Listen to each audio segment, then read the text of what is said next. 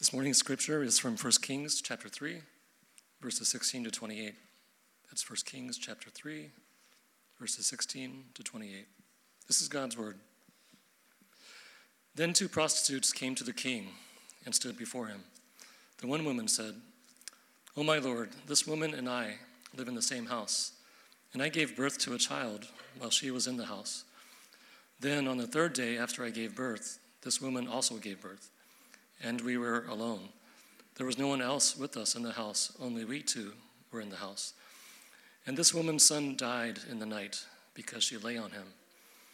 And she arose at midnight and took my son from beside me, while your servant slept, and laid him at her breast, and laid her dead son at my breast.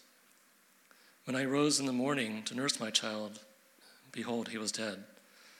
When I looked at him closely in the morning, behold, he was not the child that I had borne. But the other woman said, No, the living child is mine, and the dead child is yours. The first said, No, the dead child is yours, and the living child is mine. Thus they spoke before the king. Then the king said, The one says, This is my son that is alive, and your son is dead. And the other says, No, but your son is dead, and my son is the living one. And the king said, Bring me a sword. So a sword was brought before the king. And the king said, Divide the living child in 2, and give half to the one and half to the other. Then the woman whose son was alive said to the king, because her heart yearned for her son, O my lord, give her the living child, and by no means put him to death. But the other said, He shall be neither mine nor yours. Divide him. Then the king answered and said, Give the living child to the first woman, and by no means put him to death. She is his mother. And all Israel heard of the judgment that the king had rendered, and they stood in awe of the king, because they perceived that the wisdom of God was in him to do justice. The grass withers, the flowers fade, but the word of our Lord stands forever. Amen.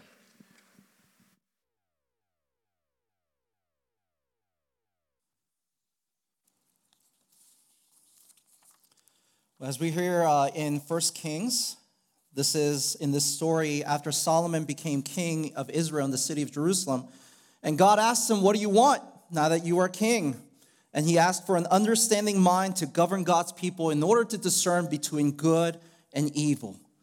And so because Solomon asked for a wise and understanding mind and not for riches or for the life of his enemies or for a long life, God gave him that wise and discerning mind, unlike any other kings before him and after, along with the riches and the promise that he will have a long life as long as he seeks the Lord and keeps his commandments, as David his father had done.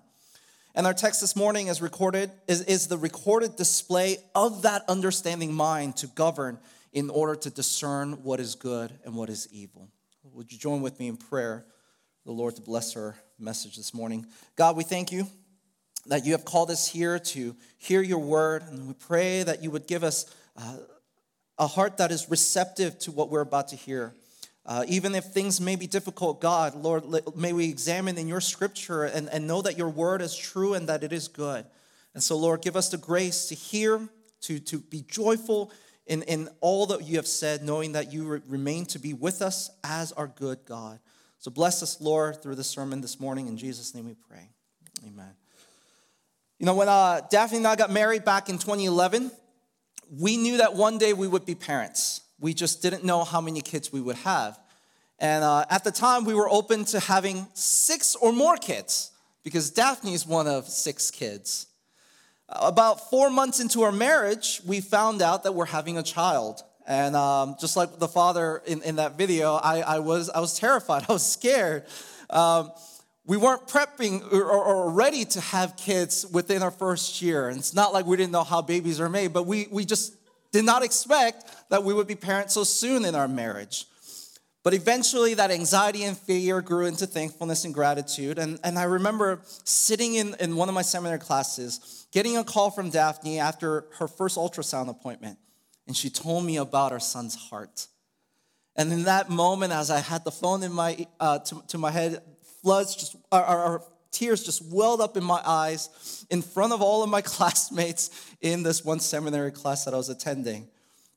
And when Nolan was born, we were so excited and thankful to have been blessed with this child.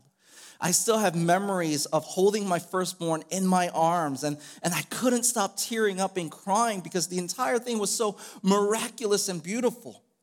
Daphne and I had been parents to this child for 9 months, and we finally got to see him with our eyes, and I instantly fell in love with him. Then, as some of you know, about 5 months after he was born, Nolan started having seizures, and we noticed that he was regressing in his development. He stopped mimicking sounds, he stopped looking at us in the eyes, and he failed to meet all of his expected milestones. Years later, as Daphne suspected due to her background knowledge in early childhood development, Nolan was diagnosed on the autism spectrum disorder.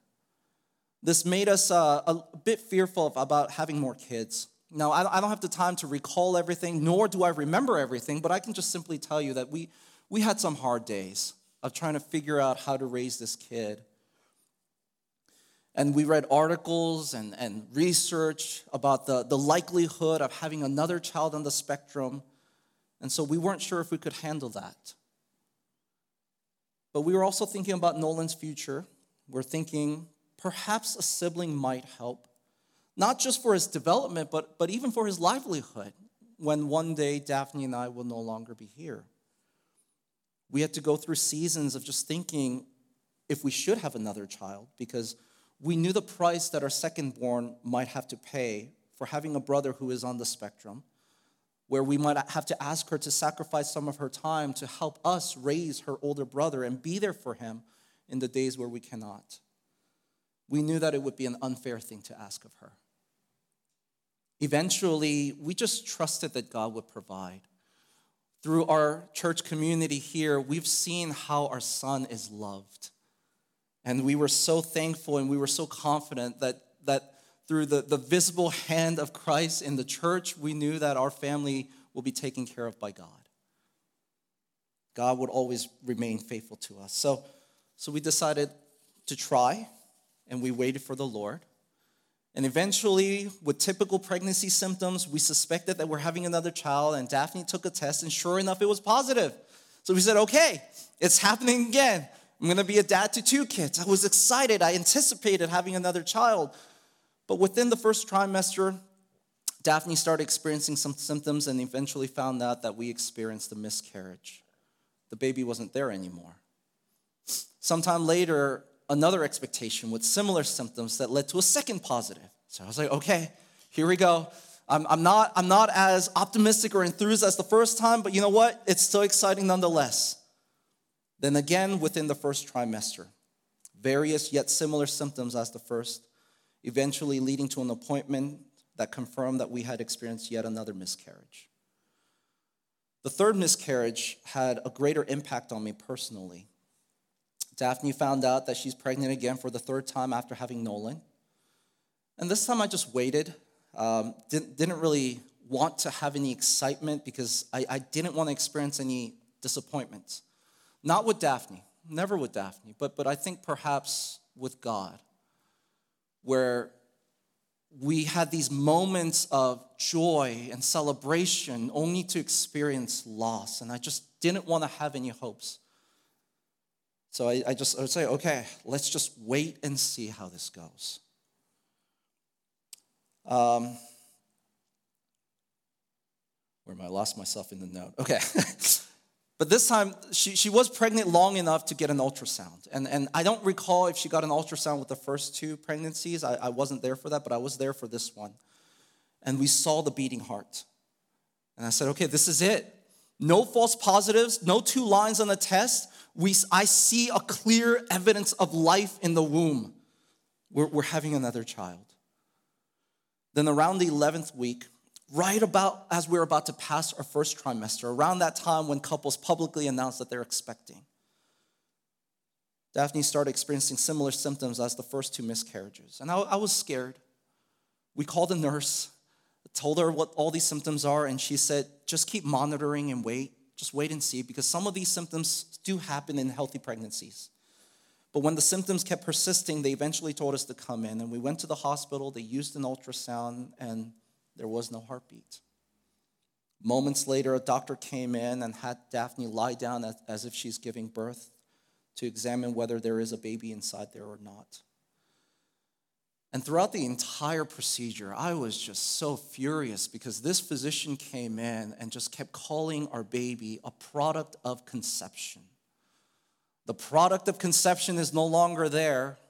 The product of conception is being removed. And I was like, why can't you just call this a baby or a child? I would have rather called this, that you would call our child a fetus rather than a product of conception. And it was so cold and so distant in moments when we were trying to even process how we're supposed to feel at the moment. So we went home, and I remember the registering nurse just showed much more sympathy, just saying, I'm sorry for your loss, as we just went home without really even understanding how to feel. And I didn't know how to feel. Do I console my wife? I remember Daphne even asking me, how are you, Jacob? And I just didn't know how to respond. Do I console you? Are you being strong for me? Should I be strong for you? I wasn't weeping. I wasn't crying. I didn't know what to feel at the time. So we just went home and lived and went about our days.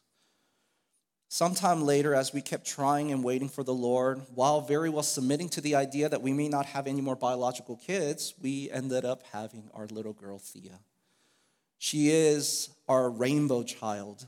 And it's the title that we give to children who are born after the mother had experienced in previous pregnancies, miscarriages, and stillbirth.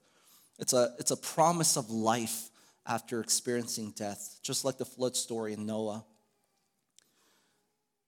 And so Thea is our rainbow child, and she is of great delight to us. I share this story with you in the opening of the sermon to ask you, how many children do Daphne and I have? And it's a question that I never really thought to ask myself until I started reading the life of Tim and Eileen Chalice after the sudden death of their 21-year-old son, and the life of Johnny and Jackie Gibson after the death of their second child, Layla, who was stillborn after being in the womb for 39 weeks. And they wrestle with this very question whenever people ask them, how many children do you have? Depending on the situation or the person who's asking, Tim, for example, Tim Chalice would say, I'm a father to 3 children. 2 girls in their teens, and 1 son who is waiting for me in heaven. And Jackie, though she has 3 children with her now, she would say in response to this question, 4. I have 4 children. And they have this statement and this assurance because they believe, as God has presented himself to us, that he is the God not of the dead, but he is the God of the living. And with the very promise that he has made in the covenant, that these children are not dead, but they are alive and with the Lord. So Tim and Eileen, John and Jackie, they know they have never stopped being a parent to their son or to their daughter. In our text this morning, King Solomon has a dispute that he needs to resolve, and it's a dispute between 2 prostitutes. Scholars dispute how prostitutes were able to stand before the king in the first place. Some scholars argue that these prostitutes may have gone into lower courts and have asked these lower judges to come to the decision, and they couldn't come up with the decision. So the case was elevated to the king so that the king could make the decision, and it was also a test of the wisdom that he supposedly received from God. Some scholars suspect that this was really an act of Solomon showing love for all people in Israel, even the prostitutes. So he would welcome all people before his throne so that he can wisely judge and try them, even if they are the most marginalized people or even despised people in the society. Their profession is mentioned only in the beginning because the emphasis of our passage here is really on Solomon's wisdom, that God has truly given him such wisdom to discern good and evil. And this was a difficult case. And in our English translation, it gives the impression that we know exactly who's telling the truth and who's telling a lie. But really, in the original writing, we really don't know who's telling the truth or who's lying. In verse 27, what it literally says in Hebrew is, give to her the child who is alive. And we don't know who the her is. In the English translation, it says, give to the first one. But we don't really know who is the innocent one here. Solomon clearly pointed at someone, but we don't know who that person is. And the thing is, we don't know, just from their testimonies alone, we don't know who's telling the truth. The woman who claims to have had the baby switched may be coming up with this story. After all, how did she know that the baby died by being pressed by the mom? How did she have that knowledge if both of them were supposedly asleep when it happened? Or maybe the babies were genuinely switched and that she was telling the truth. What is clear, however, is that these women knew which one is their baby.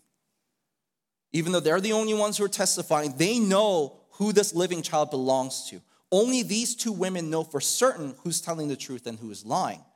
So how does Solomon display this wisdom that he has received from God to govern? How can he discern which one is telling the truth and which one is lying? He does it by determining which one loves this child like a mother would. Not by how the baby looks and resembling the faces, but just determining which one of them loves this child like a mother should. And so today's sermon is not so much on the horrors of abortion. If we touched upon that last year in January, so you can look back. But I would also encourage you to check out Scott Klusendorf's book, The Case for Life. I think he's one of the great apologists when it comes to pro-life arguments, as well as the resource that I sent on our Facebook page, the Life is Best, also by Scott Klusendorf. It's a video series. So I would encourage you to check those resources out and be equipped in this topic. But today, my call for you and challenge for all of us as believers is really to love people as like a mother would love her children. And we see here what a mother's love entails. And so these are the three things that we'll cover this morning. Number one, mother's love values life. Number two, mother's love nurtures life. And number three, mother's love fights for life. Values life, nurtures life, and fights for life. So when Solomon needed to discern between these testimonies with no other testimonies to validate theirs, his solution was, get a sword, let's divide this child in two, you get half and you get the other. And obviously Solomon, his goal wasn't actually to divide the child, but he wanted to see which of the two would value the life of this child, because that's what a mother would do. Did he already suspect by hearing their testimonies and the shaking of their voice which one was telling the truth? Did he have such wisdom that a twitching of an eye or looking at a particular direction would indicate that one is telling the truth or a lie? We don't know. And even today, science is questioning whether those things are real. But with the wisdom he received from God, he knew he could discern the real mother by the way she valued the life of the child. So when Solomon threatened to kill the boy to deprive both mothers of their sons, the real mother chose to give up her son so that the other woman can raise him as her own. The other woman wanted the real mother to share in her misery and deprive her of her son as she has been deprived of hers. But the real mother would rather see this child live with the liar than see her child get chopped in two. So dear friends, as we contemplate on how we value life, my question or my call for you this morning is that we would love like a mother by valuing the life of a fellow human being. Whether that person is an embryo or an elderly or anywhere in between, that we would see every person to be of great value, because every single human being is created in the image of God. Even if that person is not in human form, but is a clump of cells developing into what we see in each other, that person is, or that being is still a person worthy of dignity and honor. As those who are made in God's image, God could have simply wiped us out because of our disobedience, but instead he decided to redeem us. He decided to show us our value. Instead of showing his glory and love to another creature, he chose to keep us as his treasured possession. So much so that the psalmist couldn't help but ask when he says, when I look at the heavens, the work of your fingers, the moon and the stars which you have set in their place, what is man that you are mindful of him, and the son of man that you care for him? The psalmist is wondering, why are we human beings so valuable to you, God, when you have created so many other majestic and wonderful things? That's because the inherent value of a human being did not deplete even in sin. That even though we may act beastly, that we are still very much human beings created in the image of God. Though we are corrupted in our nature, we still remain to be image bearers of God. And this is how much God loves us as creatures made in his image.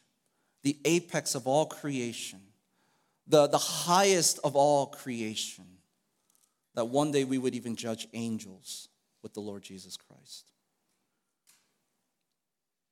And this is also why our sins are so horrible, even if they're seen as small in our eyes. And our sins are terrible. Because as human beings, we often find value, more value in other creatures than our fellow man. But the price of our redemption could not be anything less than the precious blood of Jesus Christ, the Son of God. To redeem us could not be any less than the life and the blood of Jesus, the Son of God. So as you see how much God values human life, dear friends, may we value human life. From the womb to the tomb, and that we would find no desire or satisfaction to see lives lost. A loving mother, however, is more than just changing our thoughts when it comes to the human life. We don't just value life in our minds, but as we value life, we seek to nurture life, going into our second point. As the two women gave birth, we see that neither one of them had the desire to end the life of their sons. They were both nurturing and feeding their sons, but one just happened to die. Whether it was by being pressed or other means, we don't know, because again, we don't know who's telling the truth here. But we know that a mother's role is to nurture her child. And of course, brothers, fathers, right, you have a role in this as well. But when we emphasize care and nurture, we often emphasize mother's love over fatherly love. Because as Erica Commister, who's a clinical social worker, psychoanalyst, and a parent coach, said in her study, she has found that mothers are for attachments, where fathers, particularly young boys, are for separation. And what she means by that is fathers help children become independent human beings. Where mothers are often more about safety, and it's like, no, stay with me, stay with me. The fathers are like, no, come away from the mom. Let's go do something risky. Let's go jump off the playground. Right? Let's do something on our own. And so she says that there's that dynamic, and a child needs both a mom and a dad to help them have this good balance of closeness as well as independence. So if a boy has attachment issues, she would argue, where he's constantly a mama's boy and cannot separate from his mother, it's most likely due to an absence of a father, including fathers who are physically present but never spending time with their children. So we often associate safety and nurture with mothers more than fathers, but all this is to say, as we value life, we should seek to nurture every human life. Now, we can't care for every human being in the world, but we are certainly to care for those who are near us, and most definitely to care for those who are here in the church. For the world will know that you are the disciples of Christ if you have love for one another. We know that in our country, we have a single parent problem, where even some people are choosing to become single parents. We know that in our country and even in our area of Fairfax County, there is an economic problem with growing poverty. And due to such, people are finding abortion to be an appealing option, just like some of the stories that we heard earlier today. Yet we can tell these struggling parents, there's another way. You don't have to abort or terminate your child. There is another way. I remember seeing a thread on X, and I remember reading these X posts, and one of them said, "Dear pro-life friends, what have you personally done to support lower-income single mothers?" I'll wait. I imagine that's how the person was saying it. I don't know if it was in support of pro-lifers, if it was to critique pro-lifers, but upon this post, hundreds of people replied. And people responded with things like, I donate to multiple charities that help feed, clothe, and educate women. I worked on legislation to improve the foster care system and to educate women on the availability of safe havens where they can safely surrender a baby if it comes to that. Another post, I've thrown several baby showers for low-income moms and families in the area. Opened my home to one of them. Dropped what I was doing several times to give rides to a mom and newborn to doctor's appointments. Provided friendship, mentorship, and support along the way. And another person responded, I volunteered at a crisis pregnancy center. We gave out diapers and baby formula and had a store with kids' clothes that moms could shop in. It was a beautiful place and really helped many women.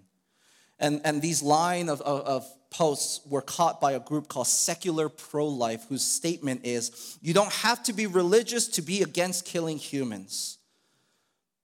But as followers of Jesus Christ, what are we to do? Paul says to the Romans, let love be genuine, abhor what is evil, hold fast to what is good, love one another with brotherly affection, outdo one another in showing honor.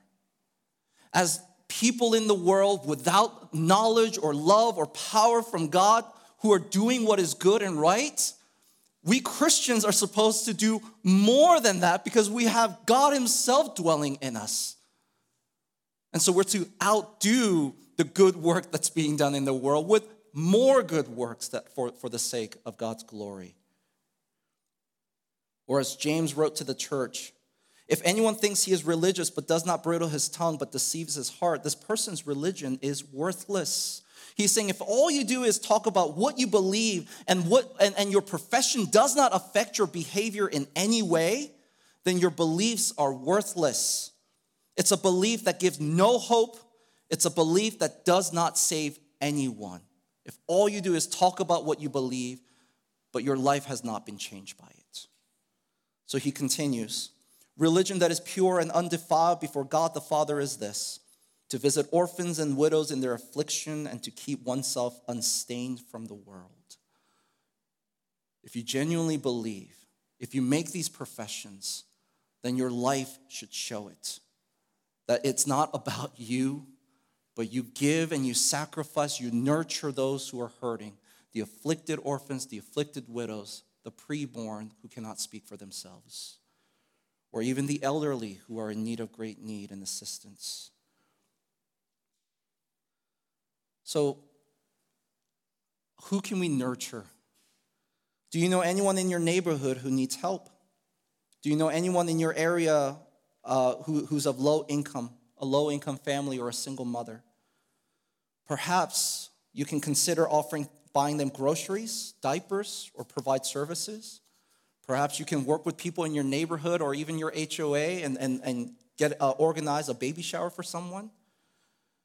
We also have friends, like Madeline shared, friends from Assist Pregnancy Center, and they could use many people to volunteer and help. I shared this list last year, and when I looked this year, it's the very same list, which tells me they're never in short supply of volunteers. Let me read to you some of the ways that we can volunteer and people and the needs that they have. They need abortion recovery Bible study volunteer. They need administrative support, baby bottle fundraising campaign coordinator, baby shower volunteer, baby supply drive volunteer, cleaning volunteer. They need people who can mentor parents, whether you're a man or a woman. They need event coordinator volunteers. They need IT volunteers. They need mail team volunteers, maintenance support, medical volunteers with license RN, RDMS, MD, or OBGYN. And they even need videographers and photographers. If you have any of those skills, perhaps you can take the time to support an organization that we are partnering with as a church so that we're not simply saying we're for life, but that our profession is leading us to a change in our behavior. I believe that there's also an election coming up this year, whether it's local or federal, that you would take this issue into consideration when you decide to vote for your representative. That if we really value life and wish to nurture life, that we would do more than just enough to oppose abortion, but that we would do what's necessary to stop the killing, as one professor said. Which brings me to the third point, where to love like a mother, we are to value life and nurture it, but we are also to fight for life. The mother of the living child in our story did whatever she could to make sure that she can keep and raise her son, and she even fought against the king's decree when Solomon held the sword in his hand to divide the child in two. And of course, this was Solomon's plan all along. His plan was to bring justice so that this child can live and be loved. But from the woman's perspective, she had to plead for the king to reconsider his decision, just to keep the boy alive. And she fought with the other woman for the life of her son by giving up her son. And sons back then were precious, were extremely valuable because sons would inherit lands and provide for all the children and the women in the household. So to give up her son was a way to give up even her own personal dreams and hopes. She would sacrifice by losing her son, but she's also sacrificing any chance of peace and provision. And as a prostitute, would have to keep selling her body to provide for herself with men who don't care for her. There's an extreme cost that we pay when we fight for life. If fighting for life is easy and profitable, sure, everyone would be on board.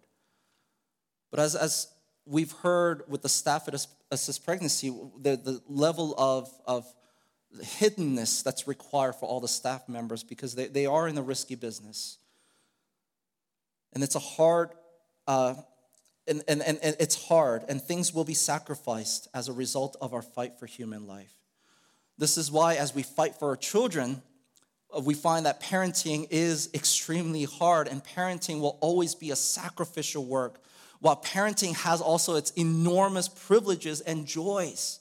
And we want people to experience that as well. Not just focus on how hard it is to be a parent, but how rewarding and joy-filled it is to be a parent.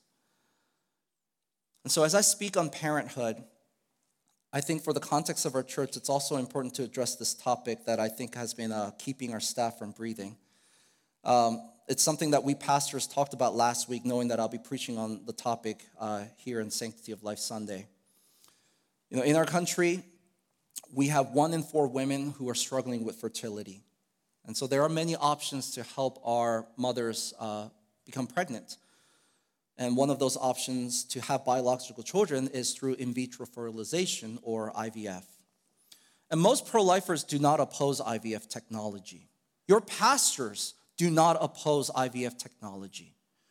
Having gone through those days when Daphne and I could not have a second child, I can understand in part just how difficult this can be to a couple, where you're desiring to increase your home and bring children into your home, and yet time after time you're just met with disappointment.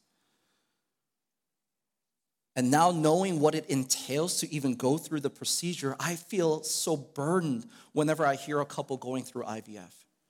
There's the financial burden of going through a round where the success rate is generally around 20 to 35%, but the one procedure costs nearly as much as a car, and so you have to anticipate going through multiple rounds. There's the physical burden, and I think especially on the women who has to put in injections of hormones for 10 to 20 days in order to get your body prepared. I've read even of some emotional burdens where women question their body's capacity to bring life, and struggling with that difficulty. And even the spiritual burden of just hoping and praying that God will be gracious to provide life in your home. And as I think about some of the people that I know who are going through this process, it brings me to tears just how much weight they must be carrying, how much they must have cried to God and to other people because it has costed you so much and met with so much disappointment or sadness. And that's why addressing this has been hard for us as your ministers, because we love you all. And in our church context, we know that this has been something that few of you have wrestled with or currently wrestling with, and even more than I'm aware of, I'm sure. We, as pastors, we are not against the technological advancements to bring a child into your home. And if we hear news that a round of IVF has been successful for you, we will be thrilled at the news. But this is where we have a problem with the procedure. They have to extract about 5 to 34 eggs, depending on the age of the woman, but they say generally the sweet number is 15. And they'll take those eggs and they'll fertilize it. Now, you don't have 5 to 34 eggs. You have 5 to 34 human beings who are outside the womb. And we know that these embryos can be frozen. Some say indefinitely, but generally in the US, the advisable time is 10 years. So if you're a couple who's thinking about this, or perhaps you have already gone through the procedure, what's going to happen to those embryos? What's going to happen to those human beings? Are you valuing those lives? Will you seek to nurture them to full term? Will you fight for them to live as their biological moms and dads? Because that's what you are. These embryos may not have mouths to speak or eyes to cry out tears, but as we are convinced when life starts, we believe they have souls. Friends, I know it's easy for me to say to you, open your homes to foster care or seek to adopt, because when I say that, it's not going to cost me a lot. Though I do hope that this can be a future of some of your homes one day. But right now, I hope you'll at least consider your profession to life and make sure that your actions are consistent with what you profess. As we look at the love that this mother has for her son, you and I as believers, we are to be reminded of the greater love that God has for us. As God spoke through Isaiah, first speaking words of judgment for the nations and even for Israel due to their rebellion, God then speaks words of restoration, and he says to them, can a woman forget her nursing child, that she has no compassion? She should have no compassion on the son of her womb? Even these may forget, yet I will not forget you. God is saying there is such a thing as bad mothers, but God will never be a bad God to us. Parents, even mothers, can abandon their children, but God is saying, I will never abandon you. Our God will never abandon us. And as parents, when we disciple our children with great love, our children will reflect and meditate on the word of God, and they'll ask, if my parents love me this much, how much greater is the love of God? And as they reflect upon the scriptures, they will see a bloodied and pierced flesh of our Savior, the Son of God who was given up so that you and I, who were once considered his enemies, can be brought in as sons and daughters.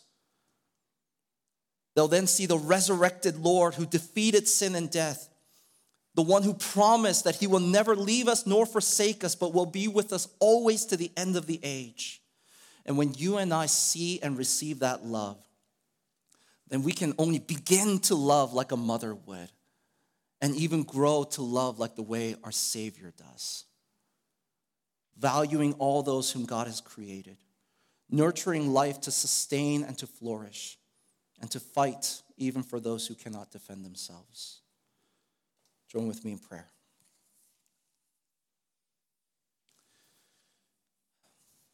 Heavenly Father, because you are the author of life, every sign of life born and created in your covenant household will one day be a homecoming for all of us. Even to those children whom we have never met or those whom we have lost, we know that by your promise, we will see each other to rejoice one day under your care and in your presence. Thank you, God, that you have given us life.